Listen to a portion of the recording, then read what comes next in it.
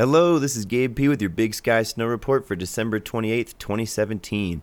This holiday season has been quite the giver. The 40 inches of fresh snow we have seen this week has made for some killer riding, and we received 2 more inches last night.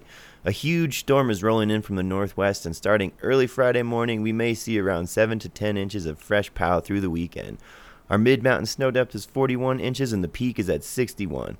Today will be cloudy with scattered flurries and a high near 21 degrees.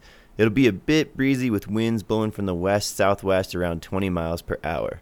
The wind has been blowing snow around all night, filling in pockets and making for some fresh turns. There's plenty of powder to be found, and our top-notch grooming crew has been out there smoothing over some fun, fast runs for you. So get your gear and head on up to Big Sky Resort.